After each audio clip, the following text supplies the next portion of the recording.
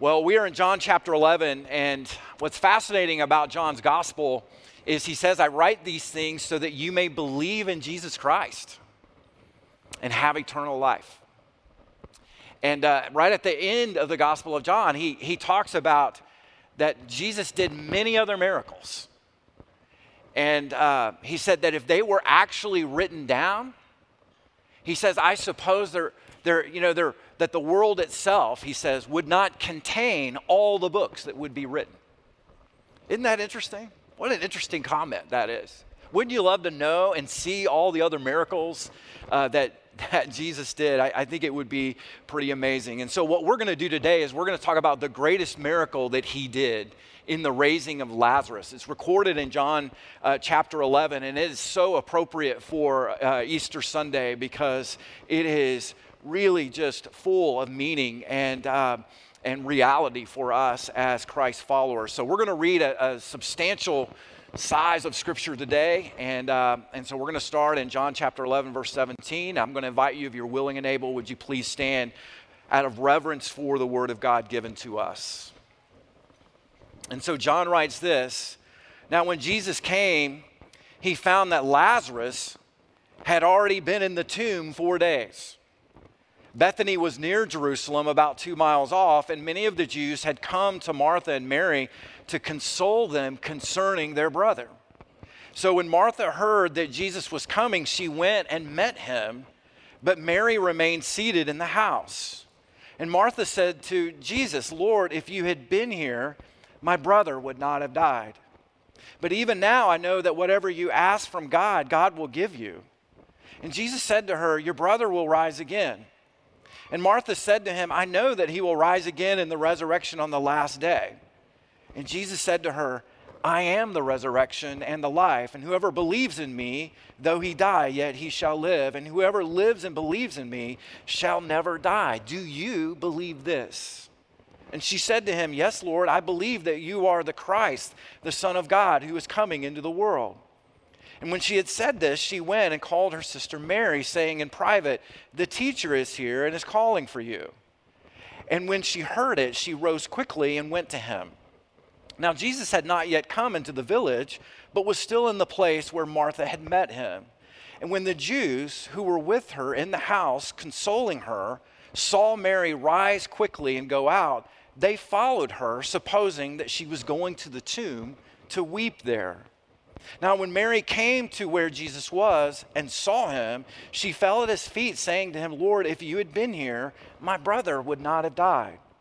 When Jesus saw her weeping, and the Jews who had come with her also weeping, he was deeply moved in his spirit and greatly troubled.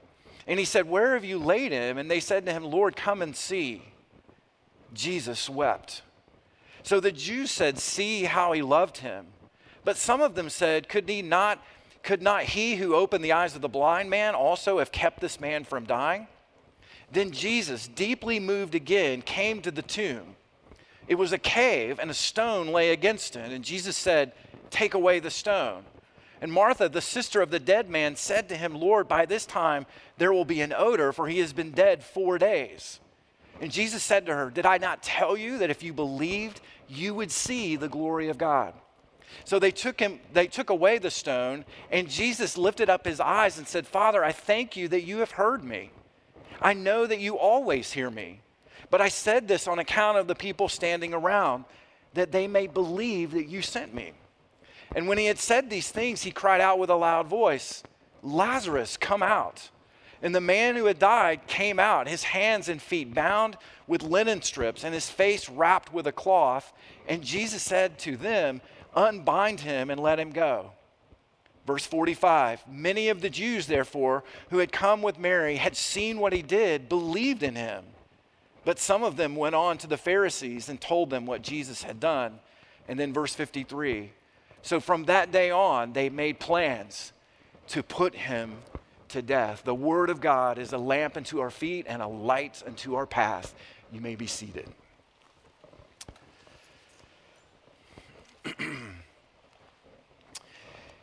Even in a divided country like we have right now, I think there's one subject that we can all agree on. and that subject is death. How many of you are big fans of death? How many of you are pro-death today? Somebody asked Woody Allen, what do you think about death? And Woody Allen responded by saying, I'm strongly against it. You see, the Bible says that death is our last and greatest enemy. And what we know from experience is death is relentless, right? We know that death is heinous. It really is. You know, this week as I was prepping this message, I just started scanning the headlines, and I read about a married couple in Northern California, Jake and Jessica Woodruff.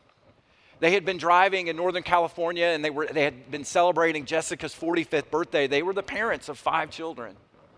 And they were driving through the redwood forest when a 175-foot tall redwood tree fell and landed on their car and killing them instantly. Authorities, when they arrived on the scene, said they looked at the tree. They said they had no idea why this tree fell. They couldn't even explain it. But it did fall, and it killed this couple instantly. You know, death is relentless, isn't it? And it's all around us. I was reading another story about a young couple expecting their first child, and they were gonna do a gender reveal. They had planned to do it on the beach, and they invited their family members and friends, and they had hired a pilot to fly a plane over their location on the beach, and then he was supposed to, right at the right time, unleash this banner that would reveal the gender of their child. Well, something went horribly wrong, and so as the plane started doing stunts, it just suddenly turned uncontrollably down into the ocean and crashed and killed everybody on board. See, death is just awful. It is relentless. And the thing that we know is death is coming for us one day. We know the handwriting is on the wall for us. We know it's unavoidable. And what we also know is even before we die, we're going to experience the sting of death over and over and over again. You know, years ago, I was counseling a lady in our church, a dear friend in our church, and she had come to me just because of a problem that she was facing in her life. And we sat down in my office, and she started kind of unpacking the problem. And she was a widow, and she started explaining, you know, just the story of how her husband passed away 20 years earlier. And she just started sobbing. She just started weeping. And it didn't take long for me to figure out that the real problem was not the problem that she had come see me to talk about. The problem was she was still grieving the loss of her husband from 20 years ago. It was so fresh in her mind. Her husband's passing away was so fresh in her mind. It was like it happened just 24 hours before I even met with her. See, the reality is we hate death because of what it does to us, because of what it does to the people that we love. It's absolutely relentless. You know, there's a strange verse in the Bible. It's in Ecclesiastes chapter 7. And Ecclesiastes is part of the wisdom literature of the scripture. And it just says something just kind of out of the blue. You're reading through Ecclesiastes and it just kind of hits you that this is really strange. You're asking the question, what does it say? Here's what it says. The writer of Ecclesiastes says, if you belong to God, the day of your death is better than the day of your birth. And I'm reading that and I'm thinking to myself, how in the world can that be true? You ever thought about that? How in the world could that be true? That the day of your death is better than the day of your birth. I mean, most of the time, you know, when you die in your old age and your body's breaking down, you're old and decrepit and it's awful and ugly and hard. And if you die young, every time, that's a tragedy. But on your birthday, man, everybody's excited. You know, everybody's happy. Everybody's raining down gifts on you and holding you and oohing and ahhing over you because you've got your entire life in front of you. Your birthday's a great day. So how in the world can your day of death be better than the day of your birth? I think there's only one way. I think there's only one word that makes the day of your death better than the day of your birth, and that word is resurrection. That's the word. And that's why we have gathered today. We gather to celebrate Easter, and Easter marks the resurrection of Jesus Christ, and Easter and the resurrection changes everything about our lives. This is the greatest day in the history of the world, church. Nothing even comes close. And so what we have in this story is really the story of two women, Mary and Martha, who summoned Jesus to come to their house because Lazarus, their brother, was very, very sick. And so Jesus arrives a little late. Jesus arrives just late, and Lazarus is dead. And Jesus is very close to this family. He's very close to Mary and Martha and Lazarus. He had a special relationship with them, so he shows up kind of late. And so Mary and Martha are grieving the loss of their brother. The entire community is trying to find words to comfort them in the midst of their grief because they know how relentless and how heinous death is. And so Jesus shows up. And here's the interesting thing. Mary and Martha, they believed in resurrection someday. But man, they had no idea that it was about to happen that day. And there might be a lot of you that maybe you believe in a resurrection someday. My prayer for you is that there would be a resurrection today. See, there's got to be a resurrection within us before our body can be raised. And so here's what I want to just try to answer today. What has to happen so that the day of your death is better than the day of your birth? What has to take place for that to happen?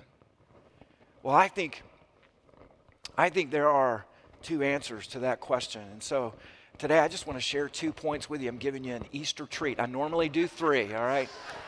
I'm just going to give you 2 today. See, for the day of your death to be better than the day of your birth, number one, you got to see who Jesus is. You got to see who he really is. And then number 2, you got to see what he came to do. So let's look at this. Let's see Jesus for who he is. When I talk about seeing Jesus for who he really is, what I'm talking about really is just seeing the glory of God.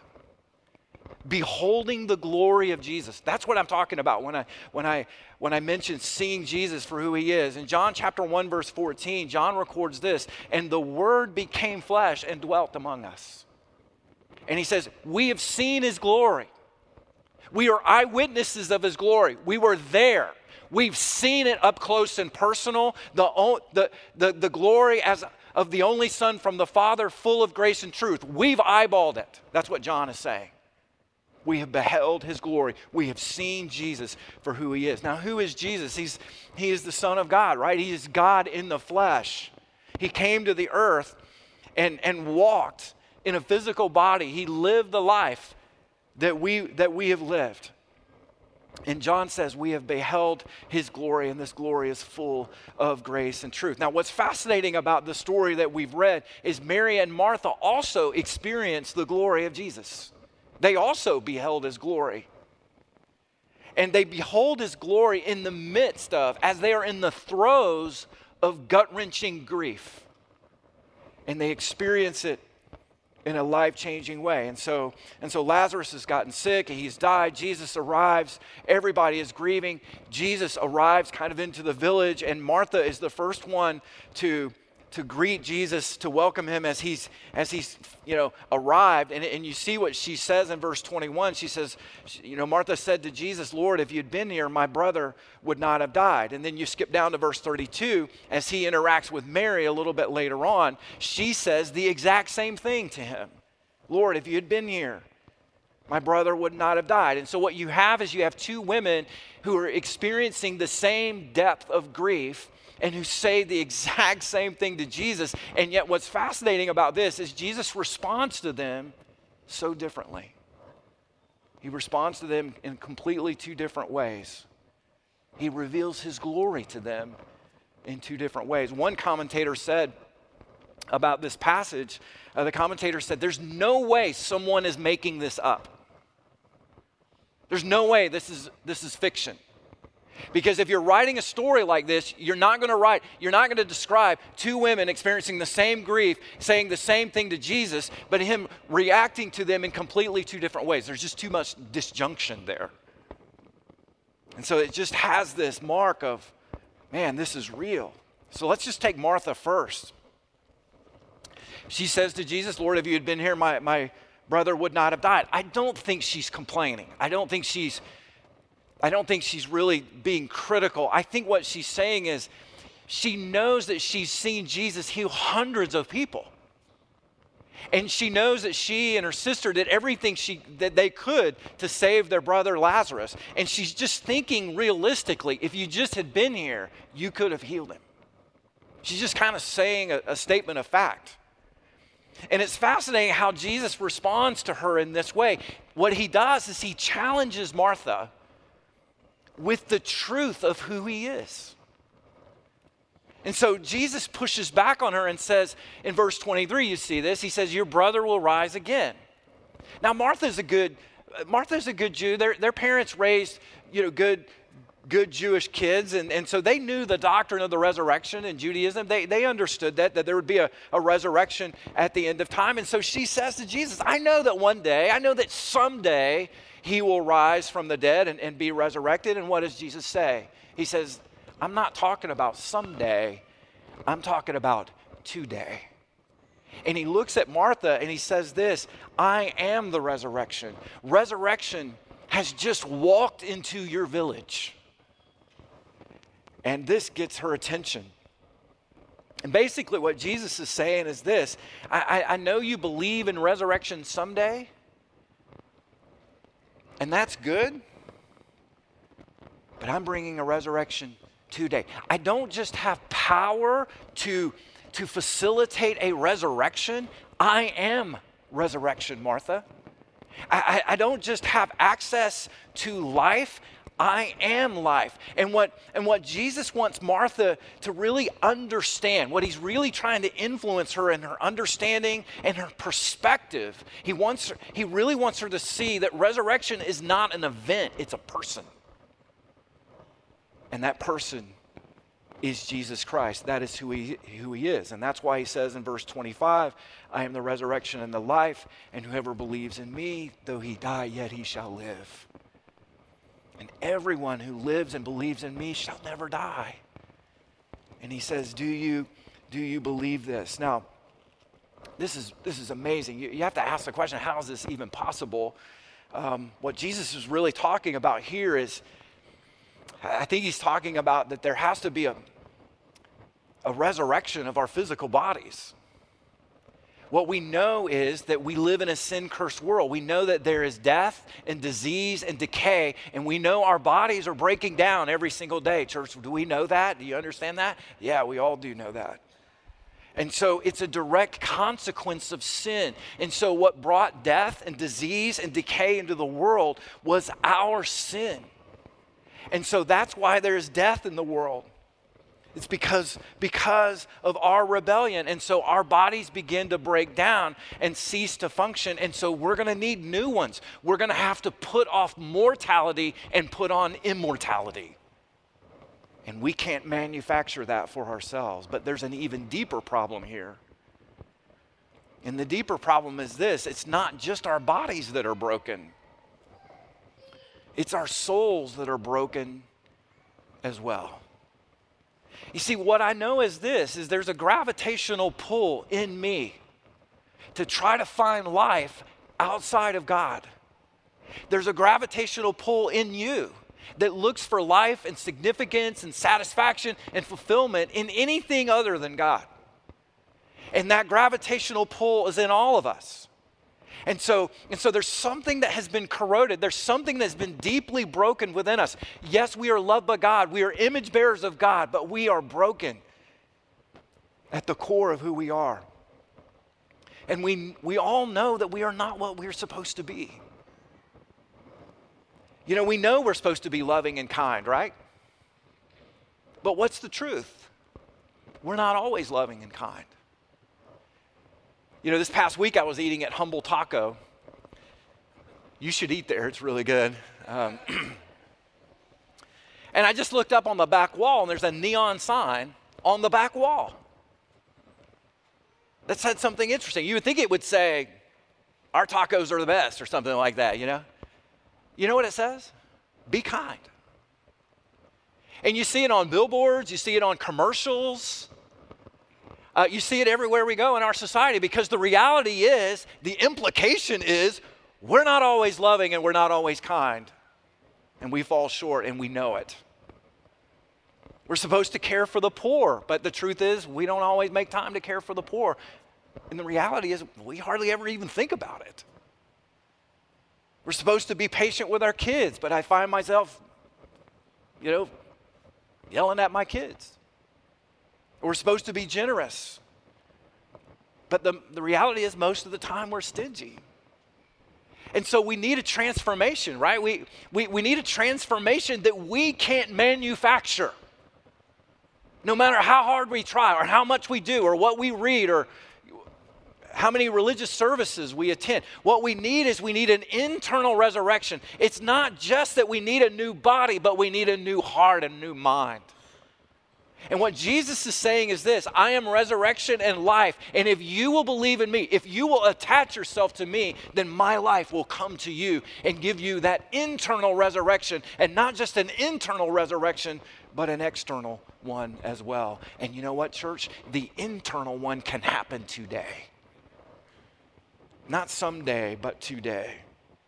You see, resurrection is really where the life of God enters us and heals our soul. It's where he changes us on the inside. It's where he takes us in our emptiness, and he fulfills us.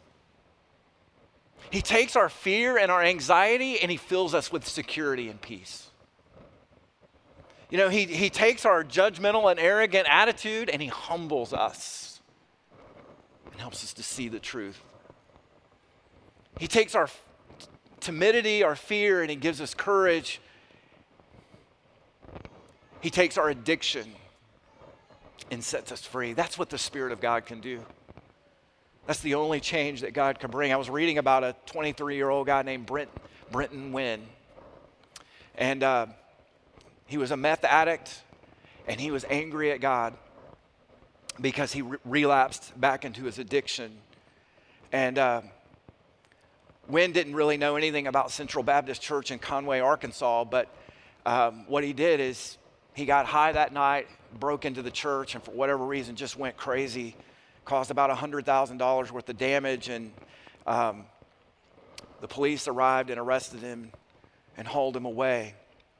The DA was about to throw the book at him, and the pastor of the church went to the DA and said, look, his life is redeemable. We don't need to destroy his life over this. And so he and the DA started talking, and he said, look, we've got a ministry at our church called Renewal Ranch. It's a, drug addiction, kind of alcohol recovery ministry. And what you could do is offer that his sentence would be to Renewal Ranch. And so they talked it over, and they got it cleared through the judge. The judge happened to be on the board of this ministry, Renewal Ranch, so he was all for it. And so the judge offered this Brenton Wynn. He said, you can go with a 20-year sentence, or you can serve your time at Renewal Ranch. He said, I'll serve my time at Renewal Ranch, thank you. And so he started getting involved in the ministry, and they started discipling him and getting him into community and teaching him the Word of God and surrounding him with love and care. And 6 months after his arrest for destroying Central Baptist Church in Conway, Arkansas, he was baptized at Central Baptist Church in Conway, Arkansas. Isn't that amazing? Here's what he said. He said, I gave my heart to Christ. He said, I used to think it was a coincidence that I chose to break into the church, but now I call it confirmation that God exists and God answers prayers. He said, I needed a relationship with Jesus Christ. Church, do you know what that is? That's internal resurrection. And only the Spirit of God can do that. And so Jesus says to Martha, I am the resurrection and the life. Do you believe this? Do you believe it? I wonder what you would say today. Maybe some of you push back and say, well, I would believe it if I had an encounter with the risen Christ. Let me just tell you, you're encountering the risen Christ right now.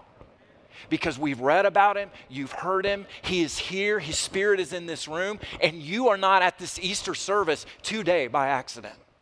And it could be that the Spirit of God is saying to you right now, it is your resurrection day. It is time for you to stop avoiding me and for you to rise to a whole new life. And so Martha experiences the glory of God through Jesus sharing the truth of who he is. But it's interesting, Mary, what about her? Well, she comes up and she experiences the glory of God too. And she comes up to Jesus and she says, oh, if you'd only been here, my brother would not have died. And so what does Jesus do? He doesn't say anything to her, which is amazing. I don't know if you noticed that. He's just quiet, just silent. And she experiences the glory of God compassionately through his tears. Because you see it in verse 35. Look at what verse 35 says. Jesus wept. Now, if you ever want to start memorizing Scripture, that's a great verse to start with. You get one on your belt right there. Jesus wept. She experiences the glory of God, the presence of God weeping with her. Think about that, church. Can you imagine that God weeps with us? That he understands our pain? He understands our grief. He understands our loss. He's experienced it. He's walked through it. He knows exactly the pain that you're going through right now. And he weeps with you. Have you ever wept over the brokenness of the world? The brokenness of relationships? What sin does to us? What death does to us? We all have. And Jesus has with us. And some of you are like, well, why in the world is he crying? I mean, he knows he's going to raise Lazarus from the dead. Why doesn't he just say, let's turn off the water spigots here, let's get busy and let's turn this place into Party Central? Why is Jesus weeping here? Why does it say in verse 35 that Jesus wept? Well, I think that he saw beyond Mary and Martha that day.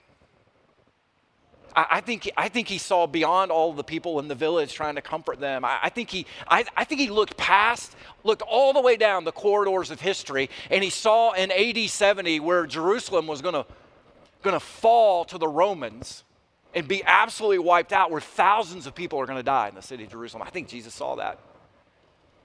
I think he looks down the corridor of history, and I think he sees the Holocaust. And I think he sees 2 planes flying into the World Trade Center one day. And I think he sees a guy who walks into a grocery store in Boulder, Colorado, and opens fire on a bunch of people. I think Jesus sees all of that, and he weeps over it because of what it does to us.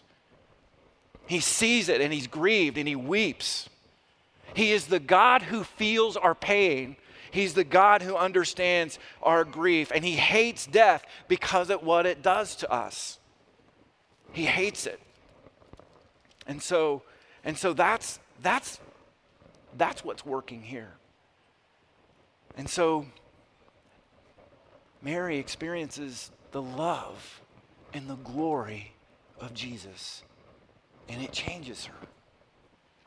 Now, here's my question, church. Do you know his love and his glory? Have you experienced it? Have you seen his glory? Do you delight in knowing and loving Jesus? I'm not asking you, do you believe in the doctrines of Christianity? That's not what I'm asking. The demons believe in the doctrines of Christianity. I'm asking, are you drawn to the beauty and the power and the compassion of Jesus? I love the story of a guy named Malcolm Muggeridge. He was an atheist in Great Britain. He was sent to do a documentary on Mother Teresa. And he was called the cynic of cynics. You couldn't get more cynical than Malcolm Muggeridge. And so he goes and does this documentary on Mother Teresa. She's doing ministry in India. And he spends 2 weeks with her, and he commits his life to Christ right then and there. And the title of his documentary is Something Beautiful for God. Now, why the change? because of the internal resurrection that happened in him. He saw the glory of God. I think about a professor at MIT, Dr. Rosalind Picard. She's a professor at MIT. She was an atheist, and she dismissed Christians. She had dismissed believers as being uneducated and ignorant. And she felt like, as an educated person, she needed to read the Bible for herself and at least understand what's inside the Bible. Well, something happened when she started reading it. She says this: when I first opened the Bible, I expected to find phony miracles and assorted gobbledygook. To my surprise, the book of Proverbs was full of wisdom. And it stopped me dead in my tracks, she said. She read through the entire Bible twice. She said, I felt this strange sense of someone speaking to me as I was reading it. And she said, part of me was eager, increasingly eager to spend time with the God of the Bible, but there was also an irritated voice inside of me insisting that I would be much happier if I just moved on from this. Well, God kept working in her life, and finally a friend invited her to church, and she came and listened to the sermon, and so the pastor was talking about how Jesus wants to be Lord of your life, and she was blown away at that. She was like, I've always been the captain of my ship. I've always been in charge. I've always been strong. But she was intrigued by the idea that God would want to guide and lead her life, and she yielded her life to Christ. And here's what she says: today I work closely with people whose lives are filled with medical struggles. I don't have adequate answers to explain all their suffering, but I do know this. I know that there is a God of unfathomable greatness and love who freely enters into relationship with all who confess their sins and call upon their name. I once thought I was too smart to believe in God, but now I know I was an arrogant fool who snubbed the greatest mind in the cosmos, the author, capital A, of all science, mathematics, art, and everything else there is to know. Today, I walk with joy alongside the most amazing companion anyone could ever ask for, filled with the desire to keep learning and exploring. Here's my question, church: do you know him? Because here you have someone who struggled with drugs, and here you have an MIT professor saying, the glory of God is real. And I want to see do you know who he is? Well, that's who Jesus is. And that's Mary and Martha. Well, what about Lazarus? Well, let's talk about what Jesus came to do. Jesus is the God-man who enters into our world to take on our last and greatest enemy. He came to conquer our greatest enemy, death.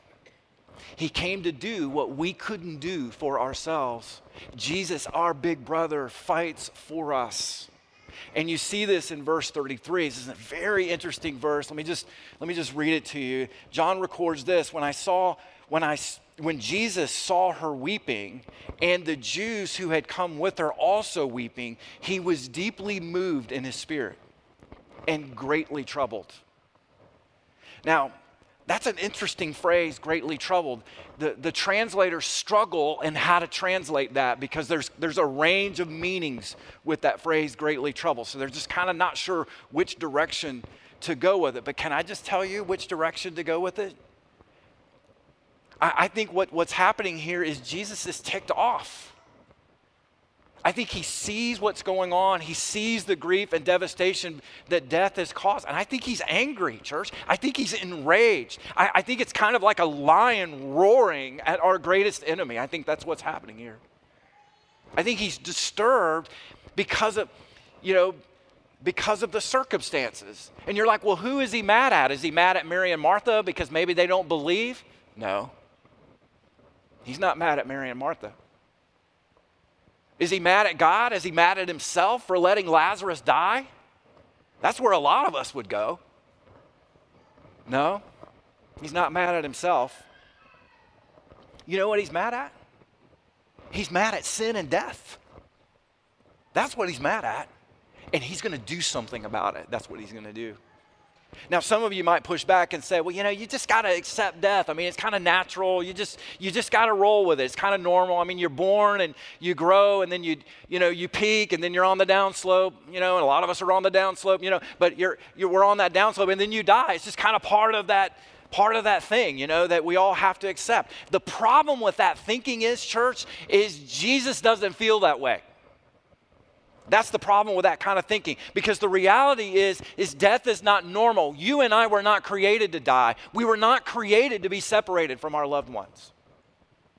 And what death is an intrusion into what God has planned. It'd be kind of like you're coming home from work one day and you found that somebody's broken into your home and just slaughtered your family, just wiped out your family, just killed your family. What would your response be? Would you go out in the front yard with the police officers and say, can we just join hands and sing Elton John's Circle of Life right now? Can we just do that? Because that's just kind of the way it is. You just got to accept it and run with it. No, you would be horrified and you would be ticked off. You would be so angry you couldn't even register it on the anger scale. That's what Jesus is doing here. He's greatly troubled. He's groaning internally because of what sin and death does to you and to me. Well, finally, he decides to take action, and he goes over to the tomb, and he says to everyone there, he says, roll away the stone. And Martha objects. She's like, Lord, there's going to be an odor. And I love how the King James Version translates it. It says, Lord, he stinketh. He stinketh. Just straight shooter, just. And it's interesting because you have this observation, this detail that he'd been dead 4 days. Now, what's interesting about that detail is in Jewish superstition, Jewish folklore, most people believe, they had this superstition that the soul hung around the body for 3 days. And so within that 3-day period, there was still a chance that that person would come back to life because the soul had not completely departed that person's body. But by the 4th day, they were deader than the doorknob at that point. So that's why it mentions that he is there on day 4, that he had been dead 4 days. And so she says, Lord, there's going to be an odor. And so Jesus looks up in heaven, he prays, everybody's watching him, there are all kinds of people watching this. And he says, Father, I just want to thank you that you always hear me. And I want to thank you that you hear me now. Because he wanted the people to see this is something that God was doing in their midst so that they would believe. And then he says at that moment, Lazarus, come forth. Now, at that moment, church, if we could just call time out right at that moment, all of human history hangs in the balance. Your eternity in that moment hangs in the balance. Because if no one comes out of that tomb, Jesus is a fraud and you and I are dead in our sins. And so he says, Lazarus, come forth. Now, the early church fathers said it was a good thing that Jesus had said Lazarus, because if he didn't say Lazarus, if he just said come forth, then all the dead and all the tombs in that area would have come to him that day. And Jesus is saying, now I'm specifying, I just want Lazarus. Lazarus, come on down, all right? And do you know what happens? The miraculous happens.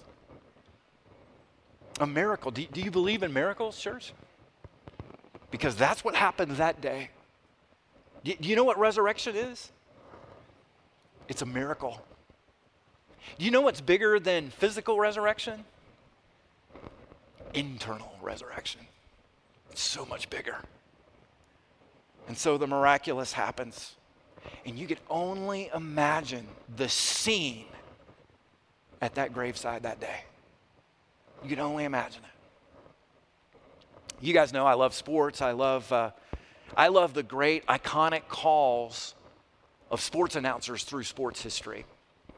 And there are a number of them out there, and people debate which one's the best. But I think the one that sticks out in my mind is 1980, The Miracle on Ice. The United States of America is going against the Soviet Union. This is the height of the Cold War. And the United States hockey team is just a bunch of amateurs, just a bunch of ordinary guys. And our country was struggling. We were unified at that time, but we were struggling. There was an energy crisis, inflation, the whole 9 yards. You know, the national esteem was just kind of low at that point. And so the entire world is watching this. And the United States pulls off the greatest upset that has to be in sports history. There's no question. There's no way, they said, the United States could beat the Soviet Union. This is amateurs against professionals, basically. And church, they did it. And I love the call of Al Michaels. I'm going to show it to you. He asked, do you believe in miracles? Watch this. Bilyaletdinov gets checked by Ramsey. McClanahan is there. The puck is still loose. 11 seconds. You've got 10 seconds. The countdown going on right now. Morrow up to Schultz. 5 seconds left in the game. Do you believe in miracles? Yes! Unbelievable.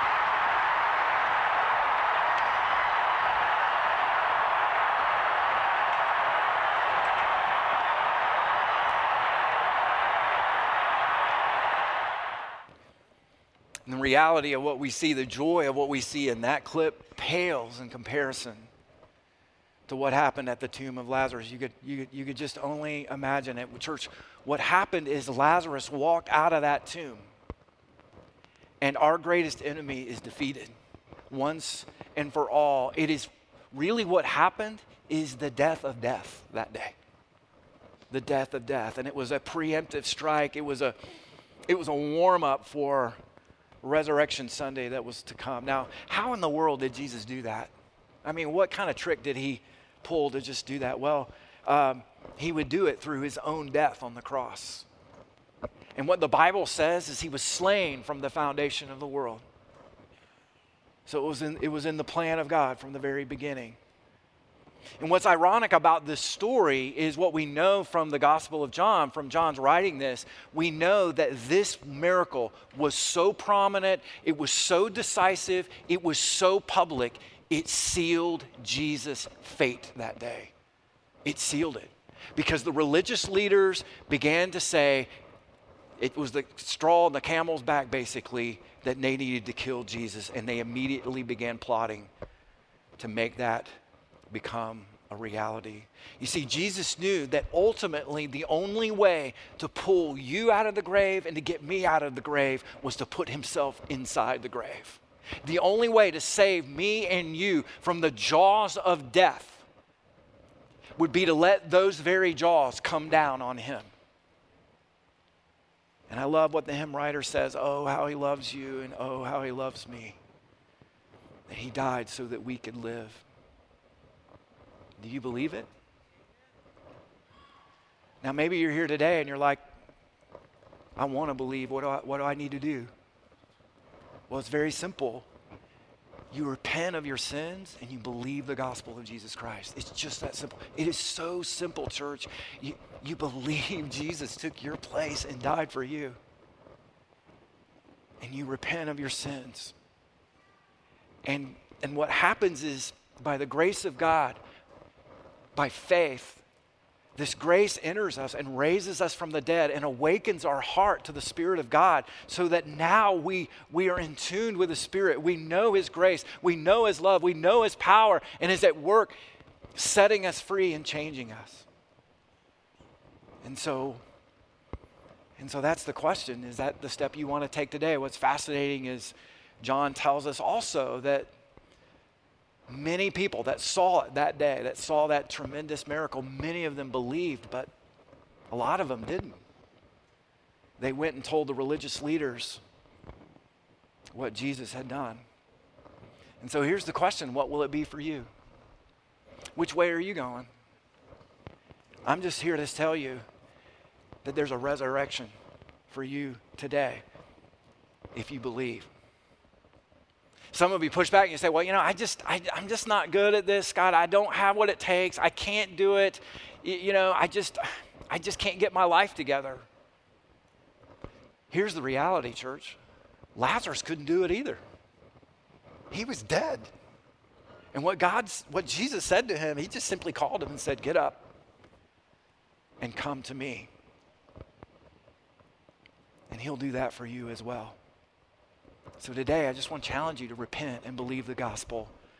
And if you do that, your death day will be greater than your birthday. Let's pray together.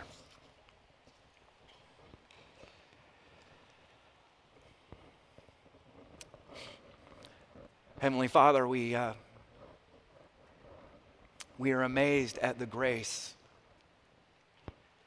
that you offer to us. We're amazed at the life that we have, that we've been offered. We stand amazed in the presence of Jesus the Nazarene.